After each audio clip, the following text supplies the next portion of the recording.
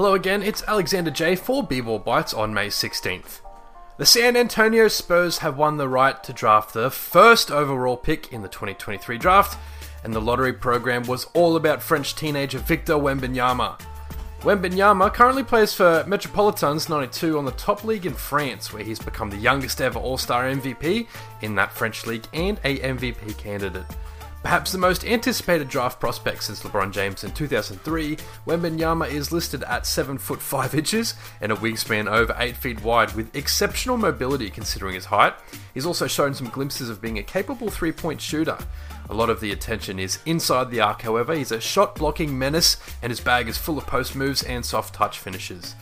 A combination of athletes have been used to describe him as player comparisons, including Kareem Abdul-Jabbar, an S-tier blend of Rudy Gobert and Kristaps Porzingis, or parts from both Kevin Durant and Giannis Antetokounmpo.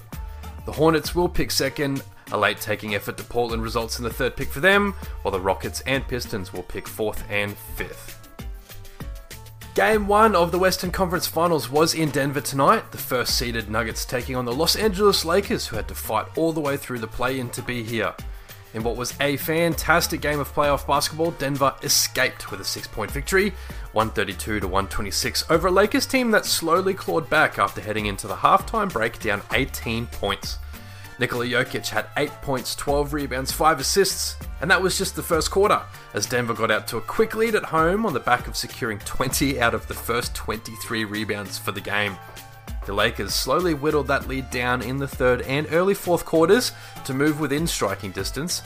Austin Reeves had 11 points in that fourth quarter, including a three-pointer that brought the contest to just a 3-point margin, on the edge at 124-121. But less than a minute later, a thunderous alley-oop from Jamal Murray to Aaron Gordon stretched that lead out to 6 and gave the home fans a shot in the arm.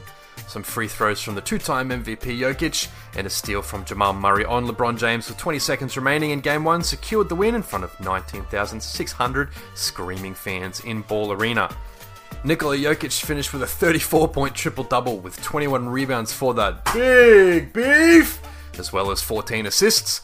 Jamal Murray shot 60% from the floor for 31 points, while Kentavious Caldwell-Pope had 21.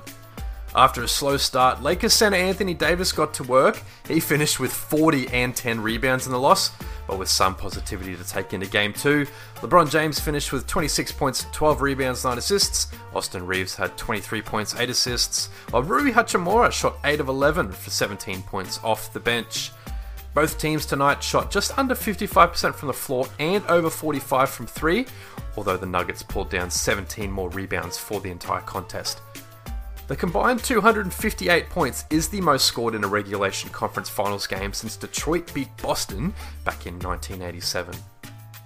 On this day in NBA history, May 16th, 1980, the Los Angeles Lakers won their 7th NBA championship, a 123-107 win over the Philadelphia Sixers.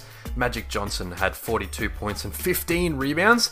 Jamal Wilkes also had 37 for the Lakers, while Julius Erving could only manage 27 for Philly in the Game 6 loss. And 8 years later, Doc Rivers, you might know him as the coach for Philadelphia, he was on the Atlanta Hawks when he dished out 22 assists in a win over Boston.